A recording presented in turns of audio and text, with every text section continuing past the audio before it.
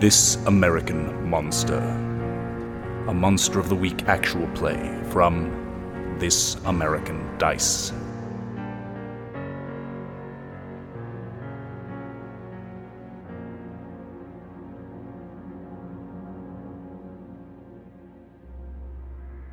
Light chatter fills the room as the predominantly uniformed audience waits to hear the pitch for a product that they've been told will be a game changer. Their voices, mostly deep and usually severe, are punctuated occasionally by a more jocular tone.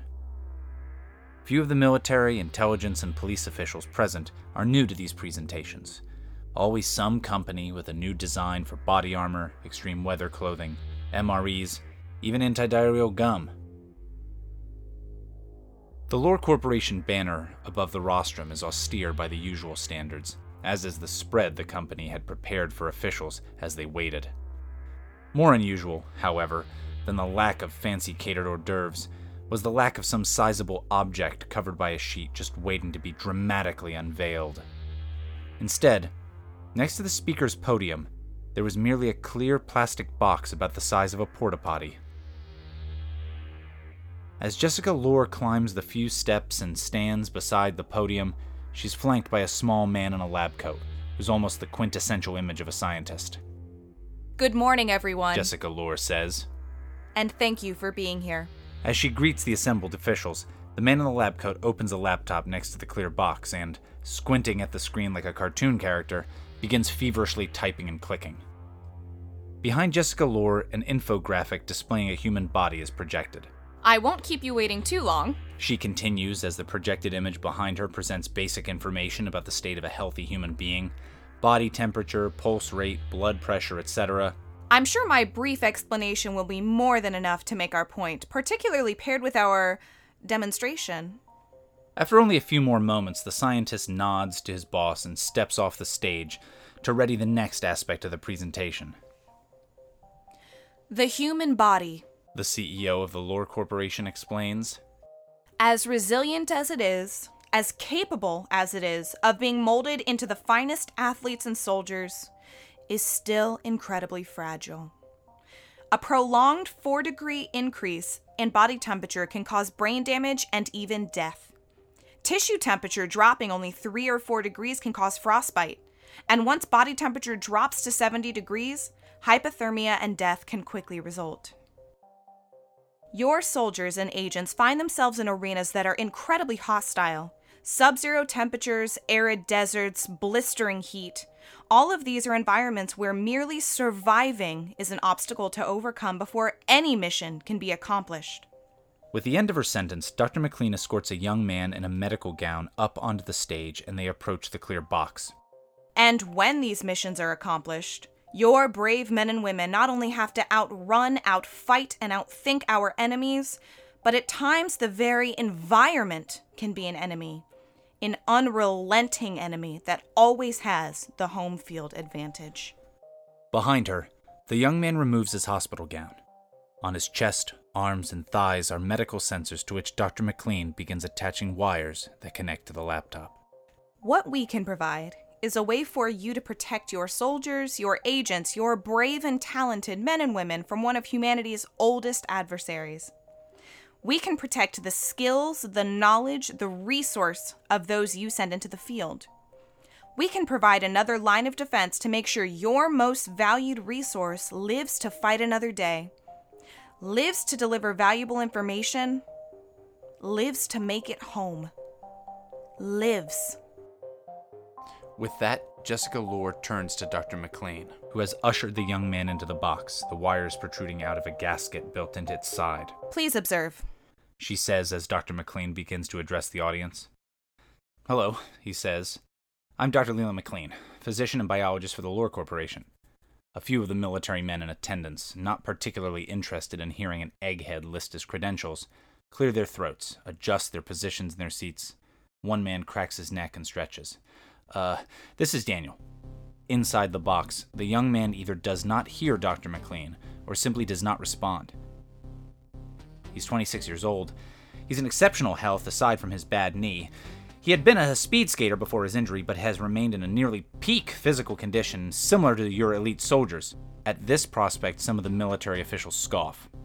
I say this so you understand that the infographic of the human body displays Daniel's vitals, that Daniel was in good health, and that prior to what you will see next, he's not physiologically out of the norm for the fit men and women in your forces.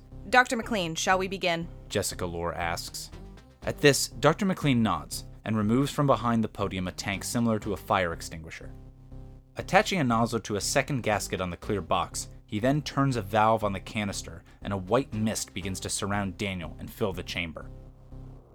The temperature inside this chamber is being lowered to the sub-zero range, she says as a thermometer showing the internal temperature of the chamber is projected alongside Daniel's vitals.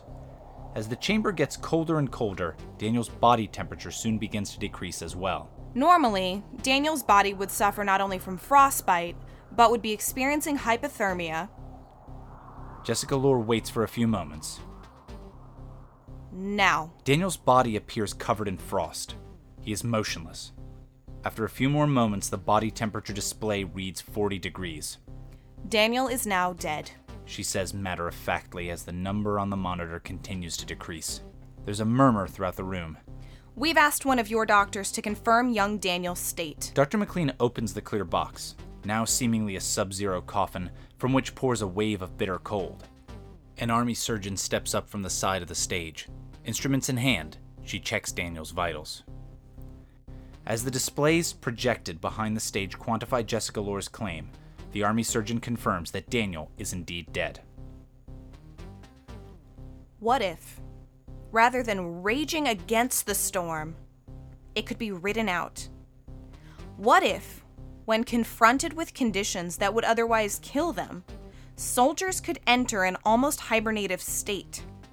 Their extraction could wait until an enemy or target reduced their level of attention, and then could pass through dangerous terrain with far less equipment and make far less of a footprint during the most sensitive moments of an operation.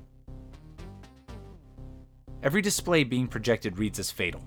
The look on the army surgeon's face, as well as the expression on the faces of many of the men and women who have seen combat and lost friends, show an unease, a great discomfort with what they see as something macabre. Others, however, look on coldly, dispassionately. I said I would not use too much of your time today, so I won't subject you to the weeks that Daniel here could remain in this state. The state of dead? The army surgeon angrily asks. Yes, doctor, the state of dead indeed. He will not move, will not make a sound, not even a single heartbeat. Thermal instruments will skip over him as just another piece of the landscape. He is dead. Medically, that is to say. Captain, she says to the army surgeon, if you could assist Dr. McLean. The physicians, one dutifully, the other begrudgingly, move the seemingly frozen Daniel onto a stretcher. While Daniel's vitals were completely normal, he had been treated with a new formula developed by the Lohr Corporation's research wing several days beforehand, but it was only the first part. Now, Dr. McLean will administer the second half of this revolutionary pair. Dr. McLean administers an injection with a high-powered gun-like syringe. Afterward, he asks the army surgeon to monitor the patient as he retrieves blankets and water from behind the podium. Soon, the vitals projected behind Jessica Lohr begin to change, while her smile remains still, calm and confident. The eyes of Captain Deirdre Galley, the army surgeon, widen as she frantically checks for pulse and blood pressure. Alive! He's alive!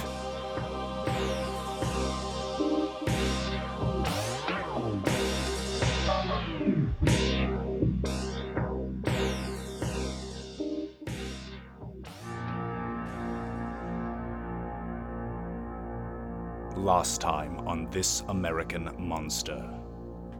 After fighting two different dark creatures in the museum, the Lohr Corporation team has learned that their foes have the abilities of superhuman strength, the power to turn into animals, and some form of mesmerism. They believe them to be vampires.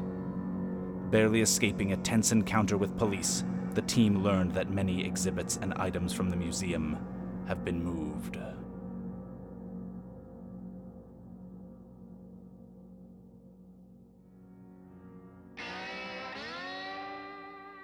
So we join Sundry Charms slurping down another giant oyster, and it says Sizzlers, spelled with a few extra Z's at the end. And there's the waitress comes by and brings you guys like some drinks, and it's a waitress in like a sexy Hooters Wing Zone-esque outfit. That's like maybe to stick with the kind of southern vibe that we periodically have. Everybody's got to wear like Daisy Duke cutoffs. Perfect. And like a plaid tee that's tied up around their waist. And all the bussers have to wear cowboy hats. So unless that's chomping on too much of Sundry and Mr. Heck style. No, I love it. Okay. So thanks, Don. Oysters are chewy today. And she's like, yeah, and I think she'll kind of nod at you and be like, and I don't think we've had this happen before. I think she goes back to kind of the waitress station where they kind of load everything up. And one of the other waitresses is there is like, isn't that guy who wrote that song about beating up his wife? And she's like, oh, I thought that guy looked familiar. And she's like, that song's disgusting. I hope you spit in his food. And she's like, hey. She's like, well, I did, but I didn't single him out. Yeah, I'm spitting everybody's food. Yeah, this is Sizzlers. So then we hop back from the waitress station, the server station, back to Mr. Heck and Sundry Charms, and they each have their new drinks. And so Mr. Heck just kind of continues to say, like, all you got to do, son, is make sure that any of those things that they want, well, they don't get them. They just come my way. That company you and your buddies are working for, they ain't the good guys here. What do you know about them, Mr. Heck? He'll say, and oh yeah, and he'll just say, like, you know what happened to that girl y'all rounded up? Birdie? Mm-hmm. No, I believe Mr. Welker said they were getting her the help she needed. Well, if the help she needs is to be put up in a cage like an animal, then yeah, looks like they got her the help that she needed. These folks y'all are working for, they're not out there to help anybody. They're out there to make themselves rich. And they're willing to do whatever it might take, including hurting folks that, well, seem to have just run into a little bit of bad luck. Like Birdie. Just like Birdie. And I suppose they'd be in better hands with you? Says, I'm not going to pretend I'm out here wearing a different color hat than I am, and he'll kind of like touch the rim of the black Stetson that he's wearing.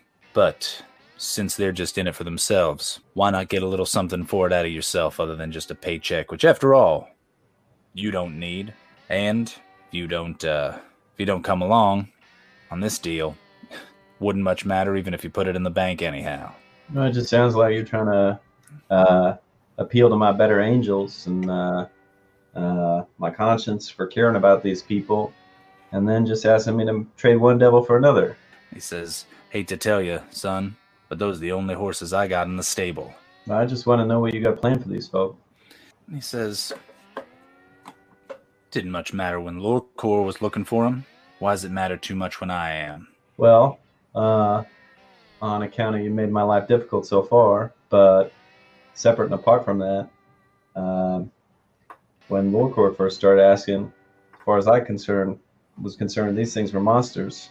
Now come to find out, they're just, in some instances, poor little girls don't know any better. Well, if you want to keep people safe from the things that they call monsters, stuff like your friends had seen before, weird fish critters, some kind of angsty teen what set himself up in a computer, making his friends, making the people he thought were his friends die. See, I'll let your friends fill you in on that one. He says, you can get rid of those things, keep the other folks safe from them. And here's the good thing. You won't have to question what's going on with it. You won't have to leave the mystery out. You want to keep the people around here safe from it. And you want to keep going to make yourself another album or enjoy all that wealth you got. All you got to do is this. And this is when he'll present to you the way that he wants you to essentially send these things to him. It could be like, just shoot them with this magic bullet, or stab them with this magical knife, or put this pill in their mouth and tell them to chew it. What do you think would be the I think it should be something very mundane. Like he takes them to a back office of the DMV at night. And there's like a waiting room in there that people never leave. So he just tells you bring them here, bring them to this place? Yeah. Okay. Oh, excuse me. All right. So yeah, and he'll say something to you like I don't want to be too over the top and dramatic. Figure I'll let my dress do that enough on its own. If you want, when you get a hold of one of these things, one of these targets that the Lore Corporation, one of the targets them folks would want you to bring to them, instead, you bring it here. And he just slides across the table to you like a torn out page from the yellow pages of like the DMV. You want me to go to the DMV with a monster? Well, you'll have yourself let's just say you'll have yourself a license to do whatever you want when this contract runs up. Or, well, you could always get that license revoked. Let me ask you a couple things, Austin. Sure. So I think Sundry's going to ask him, like, well, if you want me to do this, then, like, giving me some help, giving me some, like, edge or competitive advantage against my teammates, give me some new piece of information that I can use to get to them first, is going to be downright necessary. So that's one thing that we can go into. The other thing, though, is this just like, oh, this week you're doing vampires, bring me the vampire? Or could it be that, like, the devil's interested in things sort of above and beyond or in addition to just this stuff? For instance, like Matlock. The way you understand, so the part of that I can answer very, very easily. The way you've understood your mission from the Lore Corporation, based on what you've kind of learned from Mr. Welker, is that almost anything supernatural Lore Corps wants to get its hands on.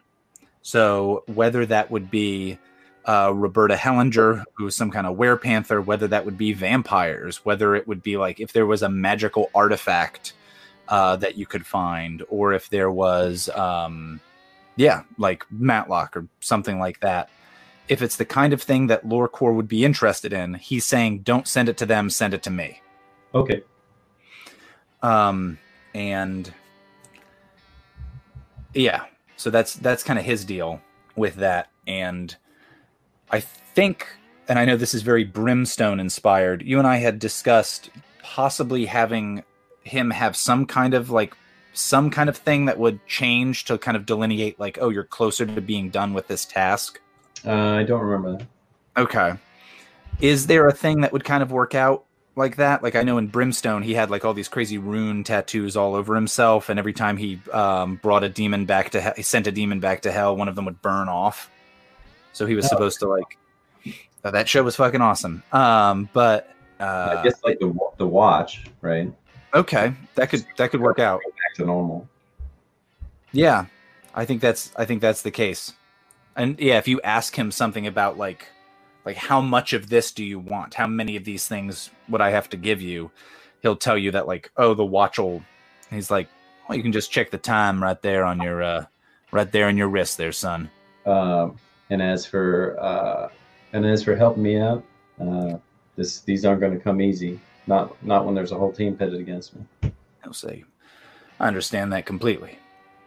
Like I could maybe stomach again. He'll say, I can give you some help here and there, but what would I be if I couldn't recognize good talent? I'll give you one for free here, son. You were able to get famous. Get rich with my help. He says, you ended up in jail. You were able to get out of jail with their help. Now, you might view it as they just thought you'd be a great addition to the team. But I'll tell you, the team you're working on and the critters you're hunting down, they don't view y'all as all too separate from one another.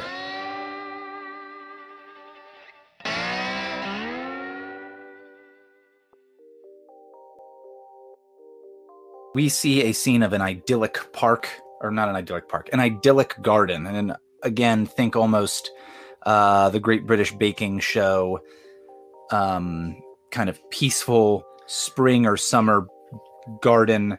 With not sporadic cuts to little black lambs. Yeah, every a episode sheep, for a some duck reason. periodically. Yeah. Yeah, there's just a bunch of weirdos in a tent, that kind of thing.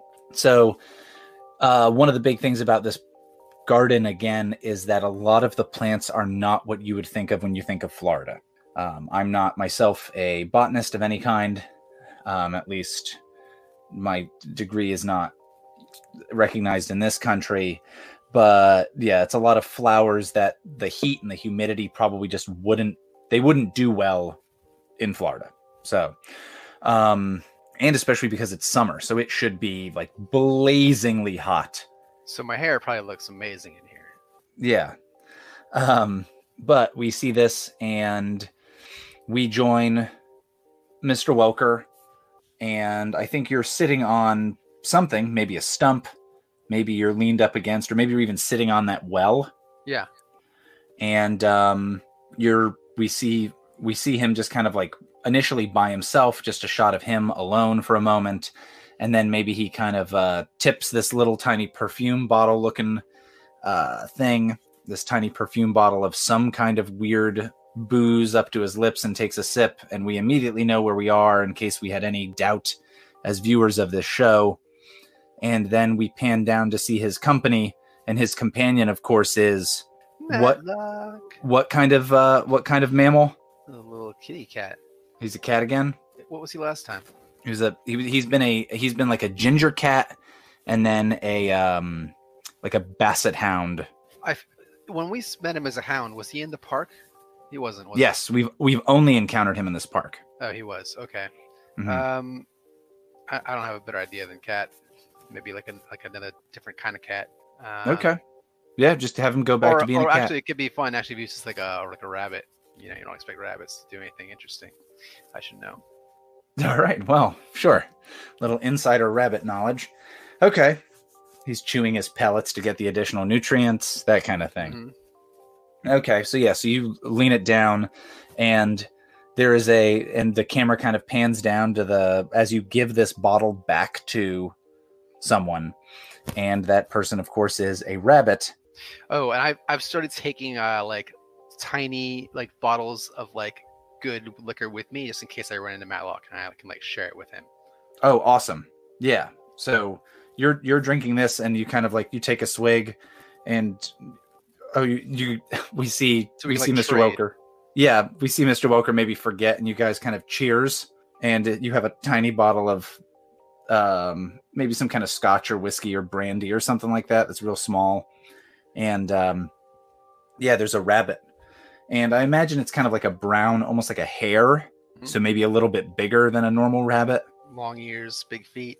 Yeah, long ears, big feet, can't lose, full hearts, whatever it is. Friday night rabbits.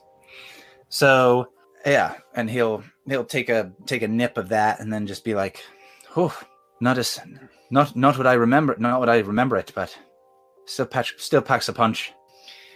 It's like, yeah, believe it or not, we're still capable of making spirits worth drinking out here in the real world. Well, it's been a long time since I've been in your real world there, boyo, but I miss it sometimes. Other times, don't mind the... Oh, my stomach's growling. Don't mind the peacefulness of it, but what I got here... And Walker will say, cheers to that. Yeah. Given the opportunity, he'll sort of like go into like how difficult it's been for him to balance work and family and life, and just sort of with the theme of like, I can't tell my family what I do, and they just don't understand how important it is, and they keep like dragging me down, essentially. He goes, dragging you down, huh? Well, I got to tell you, I'm sure, pretty special if you can end up here, and it's funny that you say dragging you down, because when you first showed up, I noticed that obviously there was something different about you. Just the fact that you and your lad could come in here sets you apart from the other big folk. But lately there's been something else that it's reminded me well of you. What's that? He goes, I'd warned you before about something that seemed like it came from the water, that was maybe following your lad around, maybe something that was off. And then a little bit back, there was something else that showed up. And he kind of like ruffles his nose a little bit, and see, like, maybe the scent, if you will. He says, from what I know, a lot of my folks have been gone themselves under the ground. They have down below the earth. They're done. They're done hanging out up here. If I had the option, maybe I'd join them. I don't know, but I realize there's something else that's come up out of the earth, and it showed up in town a wee bit ago, and now the smell's been stuck. It's like a fart that you just can't shake. Something that really sticks in there in the back, hits you in the back of the throat almost. You think this thing is? You said it's coming after my son. I had sensed something following you about, but that's something smelled like a bog, smelled like the sea. That's not what this is. This is something from the earth, something from under the earth. And that was the weird thing. The thing it reminded me of, it wasn't that thing from the ocean. There's a little bit of the same smell that had hit me before, and that's the smell that you have. I'll tell him about our recent dalliances with vampires and ask him, like, if there's any way he can make a connection between those two things. He says, well, and if you describe enough... Yeah, I won't keep anything from him.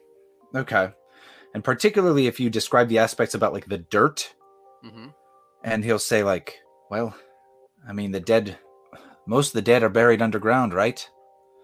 Coming up from the earth itself, holding on to the earth, especially when you're supposed to be shuffled off.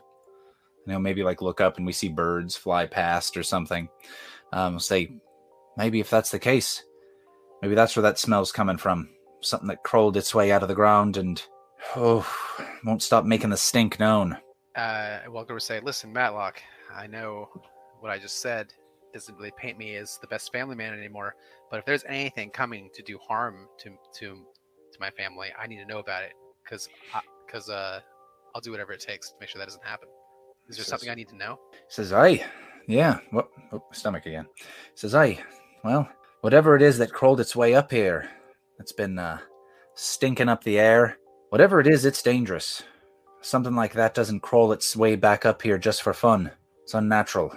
Took me a minute to notice it, you know. I mean, I'd known you, and you have a little bit of the smell yourself. I mean, that may be why you can get out here. But did you smell this on me before today? Aye, yeah.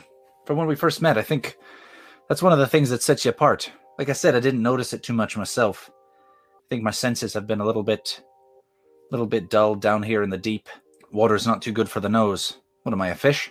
And he kind of has the pipe in his mouth, and he kind of like nudges you with it to like, hey, light this pipe.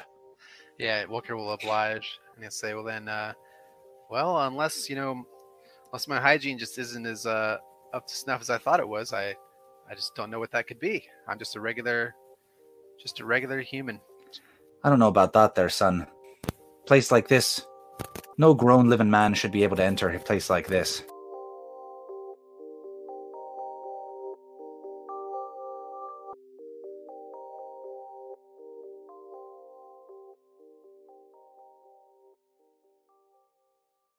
How are we playing the vampire thing? Like, do we definitely know that these are probably vampires now? Or is it like TV logic, like, what strange supernatural things are happening?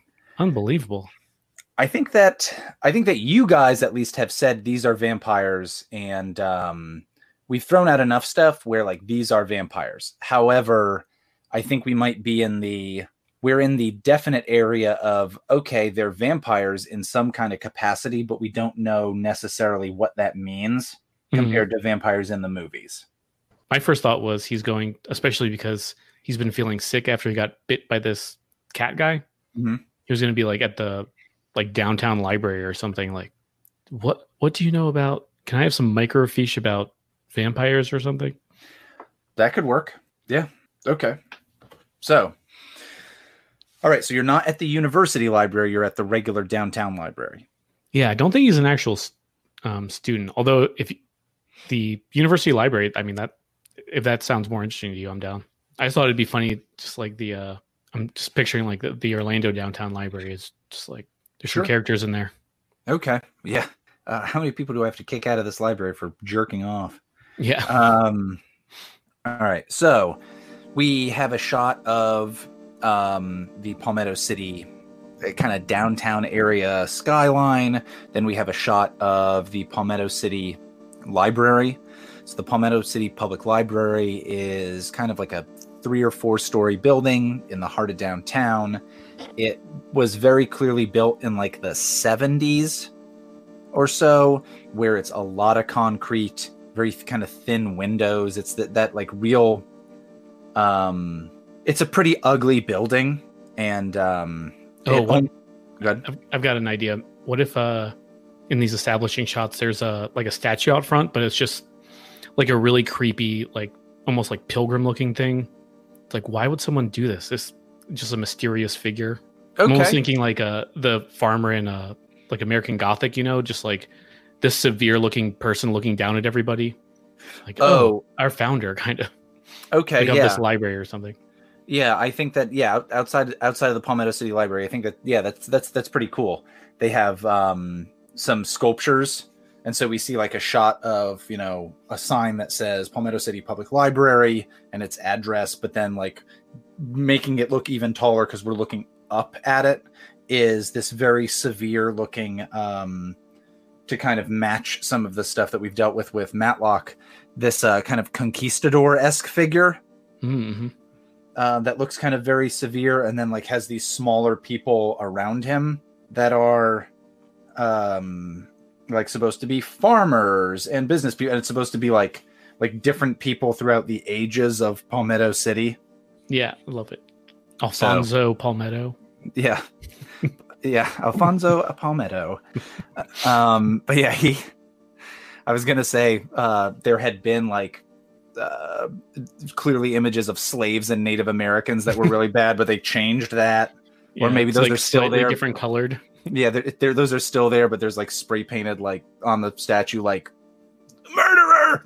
But anyway, so you have that kind of image outside, and we see this building. And like I said, the building looks fairly severe. It's a lot of concrete. I'm almost imagining not just the Orlando Downtown Library, but actually the Bradenton Public Library looks kind of the way I'm imagining too, where it's like there's not a ton of windows for a building that you would need as much light as you would, and it just kind of looks ugly. Mm-hmm.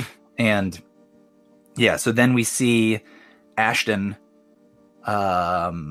with his nose in a book, and maybe he's got a whole list of books that he's like looking through, and a whole pile of books.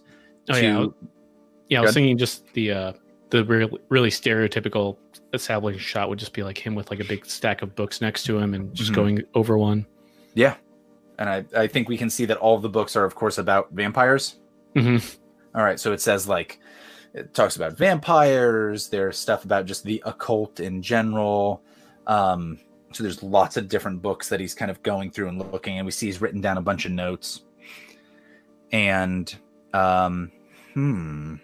Yeah, and so he's really pretty severely wounded still, and probably still the like not sleeping, haggard look about him as well. Gotcha.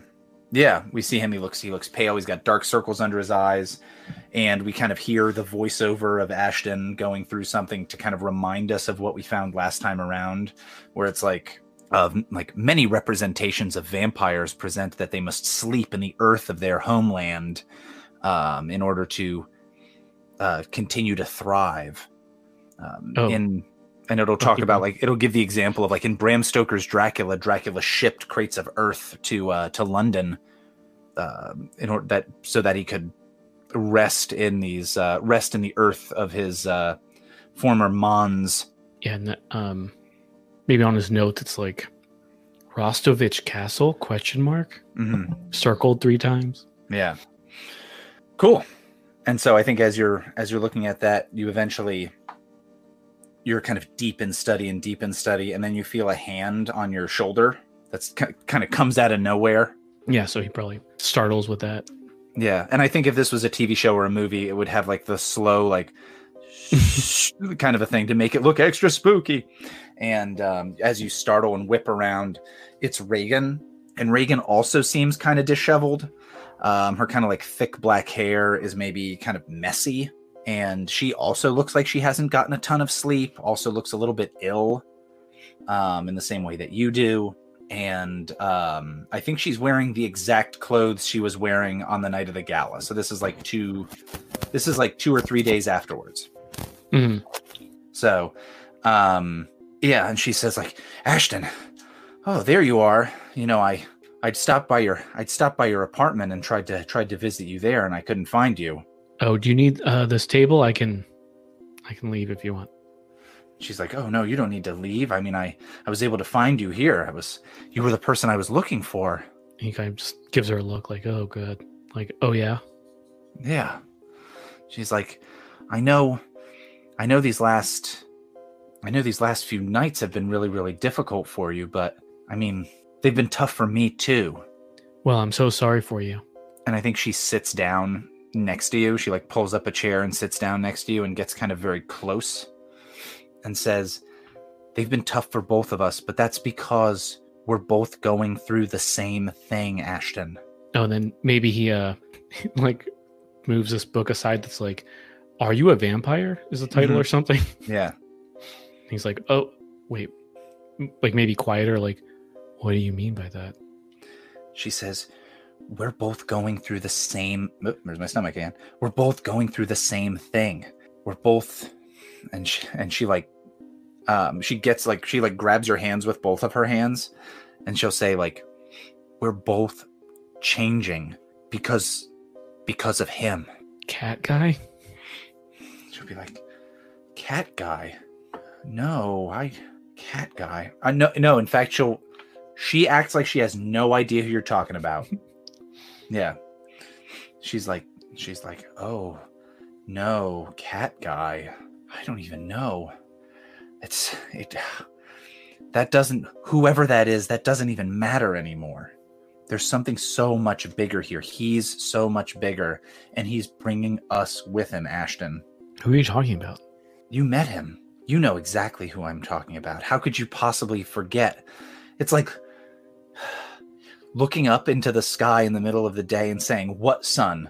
You know exactly who it is. You know. And yeah, in your head, you know exactly who she means. She means the guy who... Nick Ruskin? Yeah, who introduced himself as Nicholas Ruskin. Yeah, like there's zero doubt in your mind of who she's talking about at that point. And I think we even get like a flashback of him like extending his hand and shaking yours and talking to you.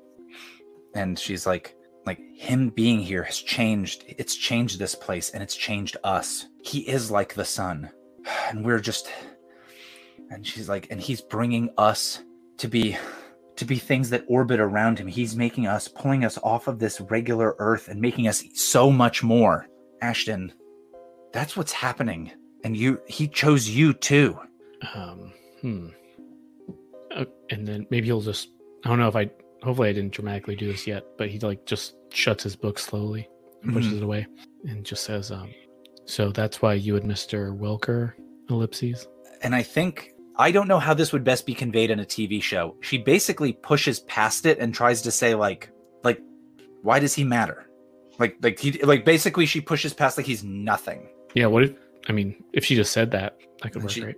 And oh yeah, she'll just say like, I think she'll say like, he's nothing. You and I have been chosen by a god.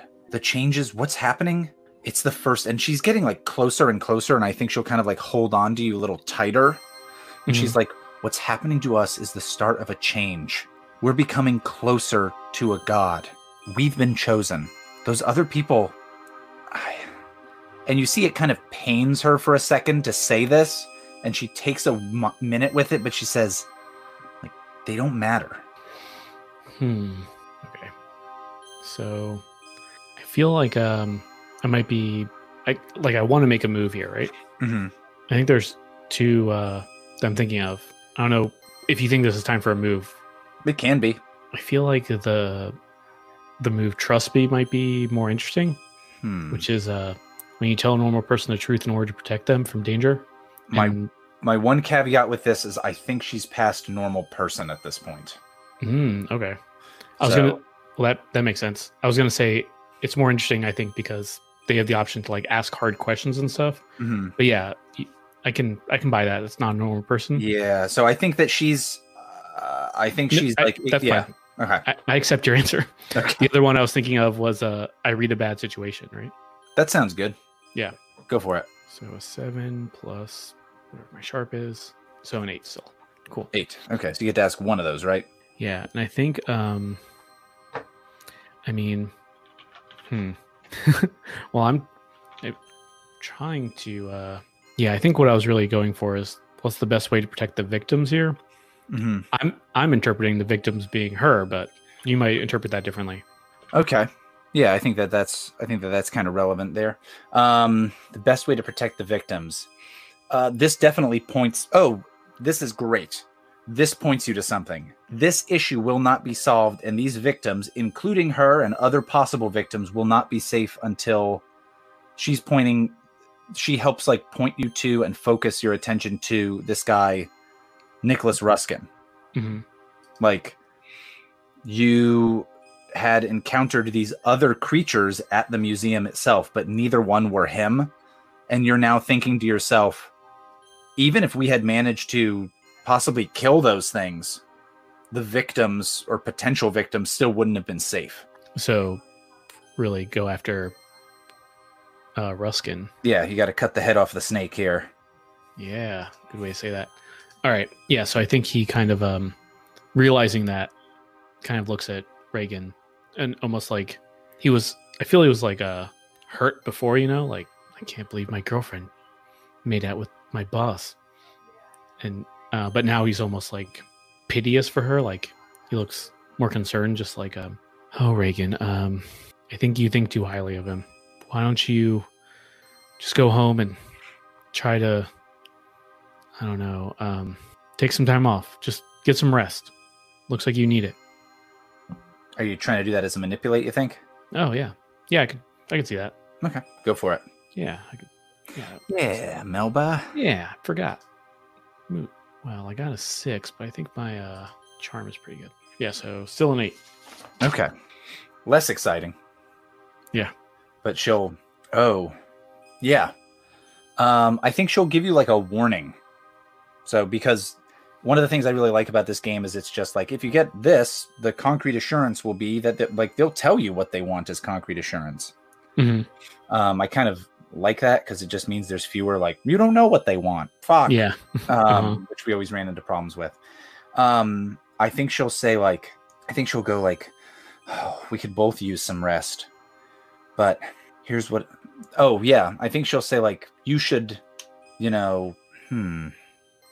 She'll. Here's what she wants, and let's figure out a way she could say this kind of dramatically. What she's going to basically tell you is like, yeah, I'd be down to get some rest, but she almost doesn't want you to hang out with the rest of your crew of people. And the information she can give you is like you've been marked to become the child of a god. They've been marked as enemies of a god. And I think she gets into like, so yeah, maybe she'll just say exactly that. And she almost gets into some like Old Testament biblical kind of stuff of like, I'll rest, but if you want to avoid the wrath of a god, I'll rest easier knowing you're doing the same. Meaning like, stay out of that. Yeah. Okay. I think I might, it might be interesting if I overplay my hand here. I think he's going to say, and she's kind of implying, oh, don't go to the rest of the team, right? You said? I think she's just kind of warning you of like, stop working with them against this person she keeps referring to as a god. I think she'll also call him like the master at points. So like, stop working with the rest of the team against the master because they've been marked as his enemies, and like you don't want to also be marked in such a way. Yeah, so I think he'll say, well, listen, his enemies, I guess, I know pretty well, and you shouldn't underestimate them. Like, you could be a target too, unless you get some rest and hunker down. Why don't you just stay out of this until things blow over, for both our sakes? Is how I'll put that back to her, I guess. Okay, so it sounds to me like you're saying I'm not gonna give up on this stuff. You need to just go to sleep. No, I'm saying if I do that, you should do it too, I guess. Take this more seriously. go ahead and describe what starts out as maybe a pleasant dream for Herbert Darkblade 69 Mock, and then maybe starts to turn spooky. And then I'll kind of take over once we've reached a good spookiness level. Okay. Well, he's definitely what's his girlfriend's name again? His ex-girlfriend's name? Addie Zems. Yeah, Addie Zems is there, and like she's like, oh, I've been thinking about you. I think about you all the time, and our time together, and I miss you. And Darkblade gives her a hug, and as he's in her embrace, he realizes that she's got hairy arms, and he's like, "Huh, it's like me when I don't shave my thighs." And the grip on him gets tighter and tighter, and he feels something sharp digging into his back. And the voice of our werepanther friend says, "You don't think I forgot about you, did ya?" Okay. And he tries to pull away, but the claws go deeper into his back. He starts screaming. So he's screaming, and then we see that he's in kind of a different place. I think he's in a hole, and he's looking up, and he's alone, and he kind of feels around in the hole, and he just hears kind of a laughing that first starts out kind of quiet, and then it gets louder, and it gets a little bit louder, and you see a shadow kind of like fall over this hole, and it kind of becomes darker, and you're forced to look up, and standing there in front of the moon is not Roberta Hellinger, who became a werepanther, but instead is a man you think you had seen at the gala. Okay. His features are very, very dark. He's kind of a tall, thin man, and he's looking down. It's tough to see completely like his facial features, but you just hear, "I see you've gone down into the earth. Have you fallen there, or are you hiding?" Okay. And Darkblade is able to respond at any point in this conversation. Okay, gotcha. Okay. So he's, what do you mean into the earth? It's like, and you kind of like go to touch the sides of this hole, and you can tell that it's entirely rectangular, and you can tell that you're in a grave. Oh, okay. And this person is standing over the grave at like where the foot of the grave would be. And he'll say, "Are you there to join the others like you? Perhaps it's time, even for a half-breed as yourself, to join them down below the earth. This is no longer a place for you." What do you mean? What do you mean, half-breed? What are you calling me that for? He says, Your blood calls you down below the earth. No longer must you be up. No longer must you be here. I have kept myself on this earth for long enough to be able to tell those that should be there in it in my place. And even though only half your blood cries out as this, it is enough. Follow the lead of all the others. Retreat from the world. It will be safer there for you. What is it that you want? What do you want with this? You don't have to worry about me. I'm already a member of the underground. He'll say, I've made this world my home, immutable and forever. Your time has passed, little one. As tall as you may be, their blood runs in your veins. I do not want it. You should keep yourself safe. Down below, that's where you belong. Trying to decide, in a dream sequence, should we have any roles, or does that not work out? How supernatural is the dream? I've heard if you die in a dream, you die in real life. It's true. Also, if you jizz your pants in a dream. Yes, you jizz your pants in real life. Yeah. That's why having those wet dreams when you just pass out in class was so dangerous. Nod off, and then you're like, yeah. Yeah. I think that this is supernatural, but it's not, so it's not just a regular dream. So You could make like a read a bad situation since you're asking this guy some questions. Okay. All right. Yeah, I'm going to do that. Go for it. I rolled a 7. 7. Okay. Okay. Do you have one of those questions that kind of speaks to you? Isn't there one that's like, what does this guy want? Are there any dangers I haven't seen? What's the biggest threat? What's most vulnerable to me? What's the best way to protect the victims? So there's not one, what does this guy want? Okay. That was my stomach growling again.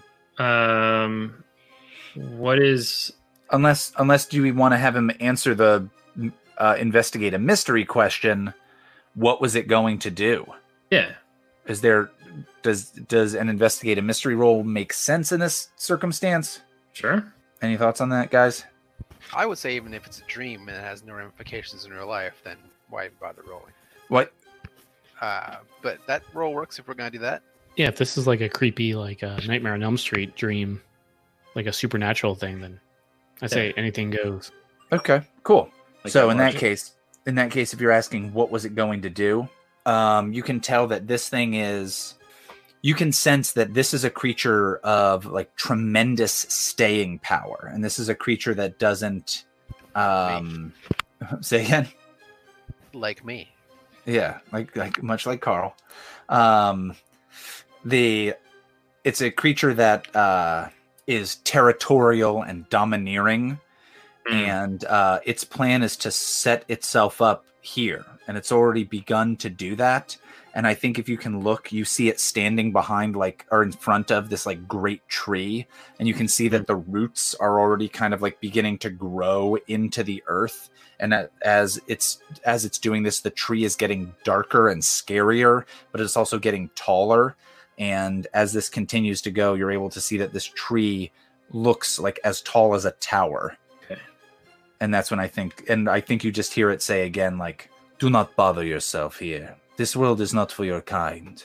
Little one, join your little brothers under the earth."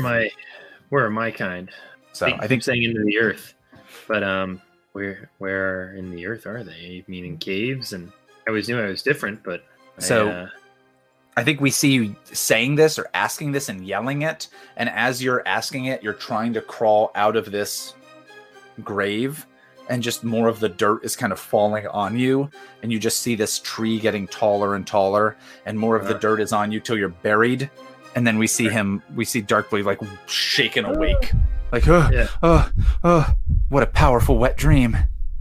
When you wake up, you kind of like shake the blankets off of yourself, and you maybe go to the bathroom to kind of splash some water on your face, and you look down in the sink and there's like dirt in the sink, and you look under your nails as if you've been clawing through the dirt, and there's like a bunch of dirt under your nails when there certainly shouldn't be.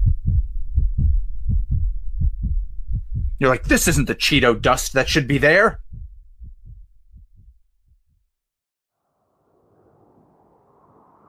So I wanted to do those scenes to kind of get some more about your characters out there, but I think all of those, less so Sundries, but all of those kind of connect to this plot.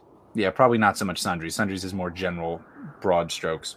And we were talking about rowing machines. So, from this point, I don't have a specific place for you to go. So what would our next scene be if, we come back from the intro, then we see Sundry's scene, we see Mr. Welker, we see Ashton, we see Darkblade, we have another commercial break. When we come back, what are you guys doing? And we're all around an open grave, and there's like a coffin in the middle of it, and we're smashing it with wooden stakes. And we're killing the main vampire. Nice. I thought it was going to be like an office space scene. Yeah, you guys just can't get this coffin to work? So you hate it and you destroy it? Yeah, absolutely. I similarly, my initial suggestion with the session was like we should just be at the front door of like this like stronghold or the supposed stronghold. So like I feel like anything that gets us closer to that situation is what I would vote for. Okay. The stronghold being Cypress Gardens? Right. So Cypress Knolls Tower Gardens. Because I kept fucking up the name. It was original. I originally came up with just Knolls, Then I changed it from Knolls to Cypress Knolls. Then I was like, no, there's already a Cypress Gardens. It's in Palmetto City. Why doesn't it be Palm Knolls? And then I forgot to say that the few times I mentioned it at first. So here we are. Can you add any more words into this? Mm-hmm. I guarantee you I will not remember that at all. I'll be like, Knoll. CKTP. Yeah. Cypress Knolls, Bach Tower. Mhm.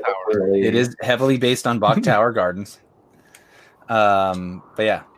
So do you think that's where we see you guys is like heading to Cypress Knolls Tower Gardens?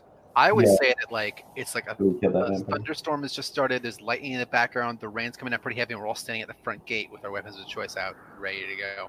Yes, I like that. Okay. So yeah. So and Carl actually hit the nail on the head. There is a storm that's kind of brewed, but there's like an uncharacteristic aspect, which is like it'll rain, not super heavily, but like heavy enough where the heat in the area has kind of created this as like a fog, where as you guys have kind of rolled in here, there's straight up like it's foggy. And so, like, you had to turn on your high beams to kind of continue navigating in this way. If one of you was using your phone or whatever to use a GPS to navigate to get here, that, like, shut off at some point, or it was just, like, stopped giving you accurate information. Or give you like all these like flood warnings and like telling you like turn around, it's no longer safe to continue, type of thing. Oh, yeah, and I think as you guys passed signs, there are signs that are for, like, Cypress Knolls Tower Gardens, and it says like, closed, like, written across them.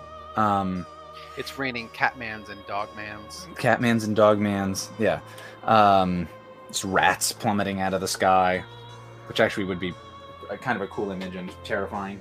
But yeah, so as you're approaching this place, it is very difficult, and I think when you get to what would normally be a like a gate, normally from what you're imagining, there would be kind of a gate that you would drive through and you would buy a ticket to go into this place, and then you would kind of continue driving up along. That gate is closed, and there's something like very, very foreboding at that gate that makes you question whether or not it's a good idea for you to go just straight in through this front gate. And this is the gate not of like a tower, but like to get onto the property. What if like it's like some article of clothing from like a victim we recognize is sort of like draped on it or something like that, or like it's being held together by like something like that. So a victim of like an article of clothing of someone? Like say like Possibly. for instance, Catman had like a cat shirt. And what if like the lock's like sort of like twined in place by like, that guy's cat shirt? Maybe not that example, but something we'd recognize. Or it's just crawling with rats. I was thinking crawling with rats, but I kind of like the. I mean, you can combine them. Just like the cat guy's shirt is also pretty good, like callback. You know. Sure. And maybe this is a message to you guys specifically. Maybe that's like the additional thing of like, oh, maybe this isn't a general thing. Maybe this is a message specifically to us. Yeah, like they know we're coming and bring it type situation, and it will be brought. Okay. Yeah. That's one of the things that you see as a what did you say the cat guy's cat shirt is like dangling from the beam that like closes the thing? Yeah, something like that. Okay. What kind of gate are you? Like, I'm picturing Jurassic Park gate. What? I think I'm wrong there. What are you thinking?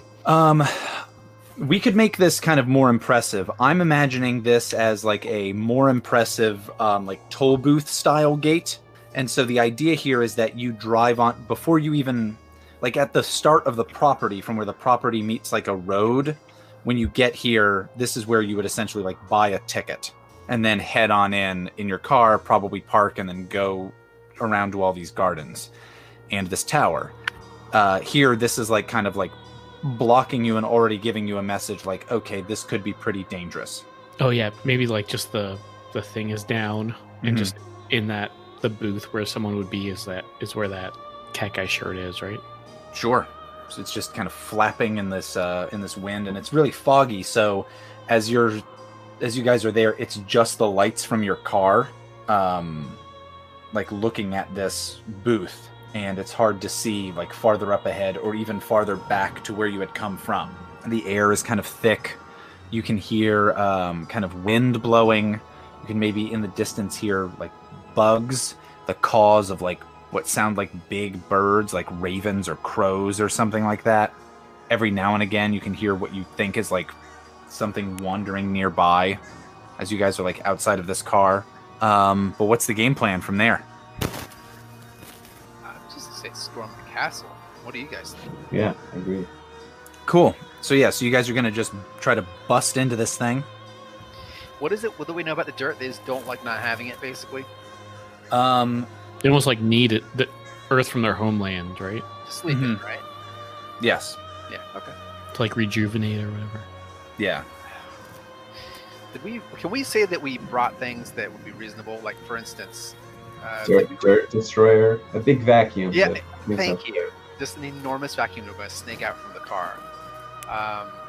Did we try stakes already?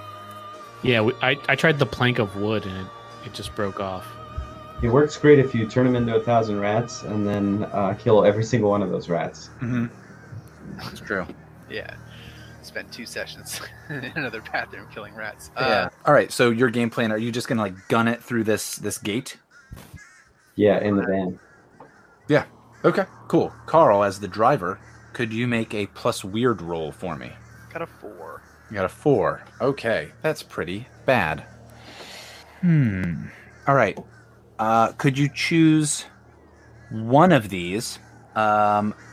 Choose one of these things, and there'll be some other things that go on as well. Are you guys separated from one another?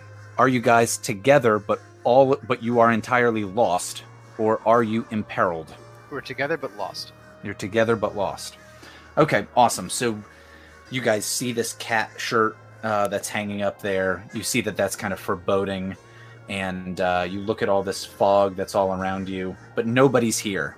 You get in the car, you gun it, you crash through this thing pretty easily. I think it like fucks up the van. I think one of the headlights is like destroyed as you hit this thing.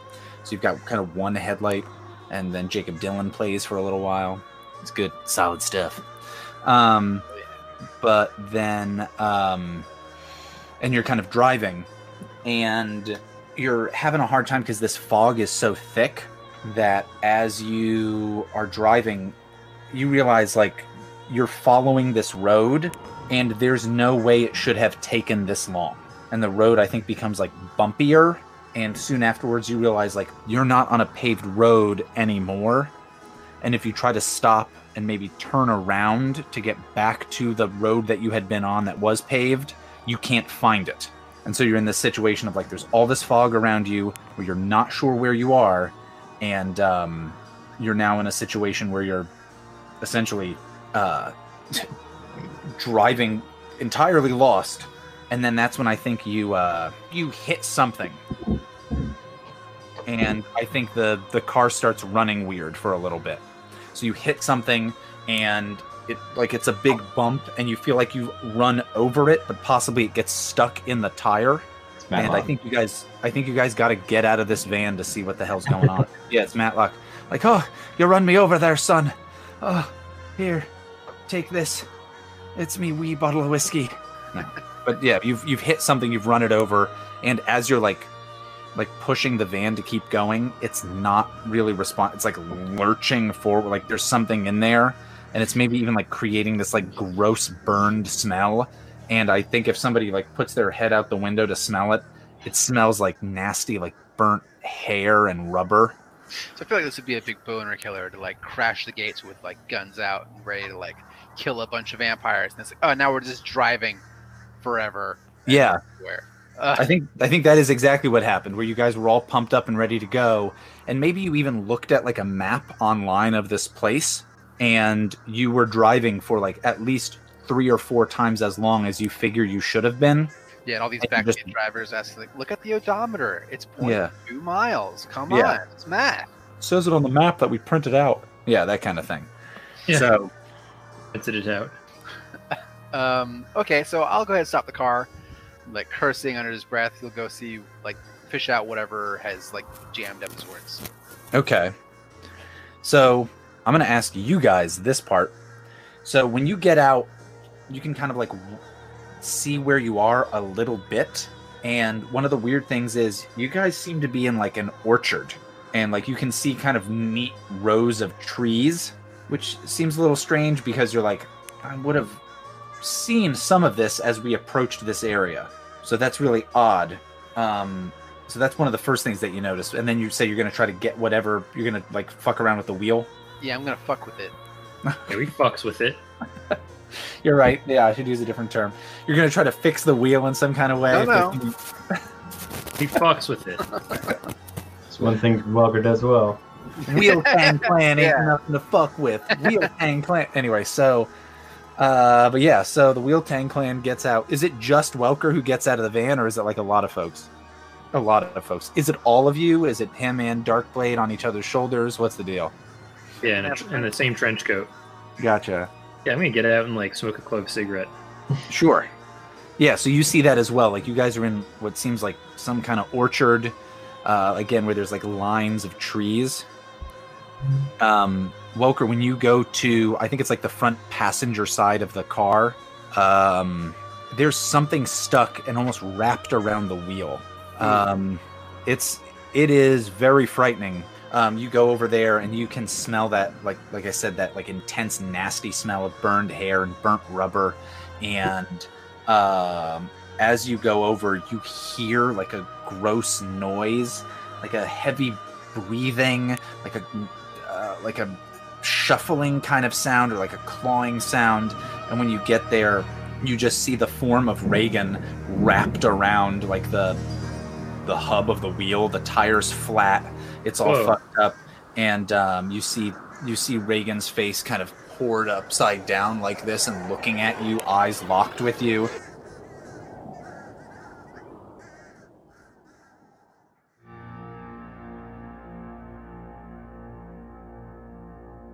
This American Monster is a production of This American Dice. This American Monster uses the Monster of the Week system, a game published by Evil Hat Productions and by Michael Sands. Sundry Charms is Lee. Chase Welker is Carl. Darkblade 69 is Alex. Ashton Green is David. And your Game Master is Austin Smith. Our theme song is by Patrick Ross. It's called Sinlude. Additional music for this episode included Earthly Destiny by Sir Cubworth,